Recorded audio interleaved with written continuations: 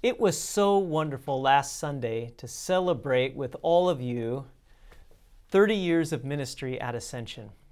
I could have never have guessed on my day of ordination, July 10th, 1993, that I would still be at Ascension, and not just present, but just as enthused and joyful about the ministry as when I started. Oh, there certainly have been seasons of plenty and seasons of want, but the good days far outnumber and outweigh the sad times. I think about Pastor Aaron's last sermon with us a week or so ago, and I consider his question, are you an optimist or a pessimist? And then to consider, are you a definite optimist or an indefinite? I would say that my internal setting leans heavily towards the optimist, but it was invaluable to consider whether I'm a definite or indefinite optimist. My default setting is more indefinite, and I'm just not sure how the future is going to be good. I just know that it's going to be. I appreciated his message, that having a plan about how it's going to be good is a really wise thing. With that in mind, this is just a little teaser video that you're going to hear the whole thing on Sunday, a message that Pastor Mike and I put together concerning our future here at Ascension. It's going to happen during the Ministry Minute spot. Now, if you happen to miss the video, don't worry. We're going to push it out on our Thursday email, and we're also printing it out so you'll have a copy to read. And I'm going to leave all the details for this plan to be shared on Sunday. Now, this past Sunday, we had a great party, and I want to thank all who attended, especially all those who helped make that day great. Cindy Bressler, the youth, the Caring Commission, and so many others put on a great party. I would like to thank those who gave special gifts, like the Wednesday Quilters group and the many individuals who wrote very kind and encouraging words and greeting cards. And there was also another gift given that day by Jennifer Garrison on behalf of the congregation. And I don't know if you caught the significance of what it was. Some time ago, I was asked about, significant people who made a big impact on my ministry, my theology, and I gave a list. That list included Dallas Willard on the top, Tim Keller second, and N.T. Wright. Now, of this list, only one, N.T. Wright, is currently living on this earth, and Jennifer made connections with him in England and told him how much I have learned from him, his writings, and that if he would be so kind as to extend some encouraging words for my anniversary celebration.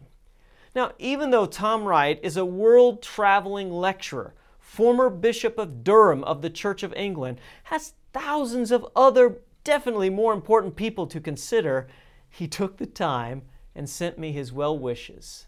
The guy that I spend hours and hours listening to and learning from anonymously now knows my name and thought enough of me to send a greeting. Now, there was no benefit to him, no payment, nothing, and yet he took the time to say, "Way to go, fellow soldier."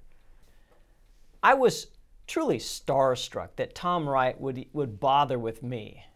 But the more that I thought about my emotional response and just how, giddy it made me feel, and the more I realized something's probably wrong here. Yes, the praise of the praiseworthy is an honor, but Tom Wright is just a man. A wonderful, insightful theologian, a fellow child of God, but still just a man. Why doesn't having the attention of Jesus, the only begotten Son of God, give me the same gaga feelings? He truly does have over 8 billion people to consider and care about, many of them more important. So who am I among so many? He, Jesus, is the exalted one, powerful, wise, and the one whose praise and honor is truly a precious gift. And I have his ear, his heart, his attention, his constant presence, and so do you. When we call to him, he's always there. You matter to him. You have his loving eye on you. He's come to make his home in us, along with the Father and the Holy Spirit. If that doesn't make you a definite optimist, at least about your future with God, if that doesn't make us all gaga and giddy when we consider the truth of who he is and who we are and what he thinks about us, well, then the Holy Spirit has some work to do in our hearts. For God so loved us that He did give His one and only Son. And God knows when we sit and when we rise. He perceives our thoughts from afar. He is near and will never forsake us. He desires to spend all eternity with us. Put these words into your heart and into your mind, for the Holy Spirit longs to work in you a life of gratitude, faith, humility, and joy in Jesus. Well, I will not be with you this weekend in worship, but I will return the following week, so blessings on your ongoing life with Jesus.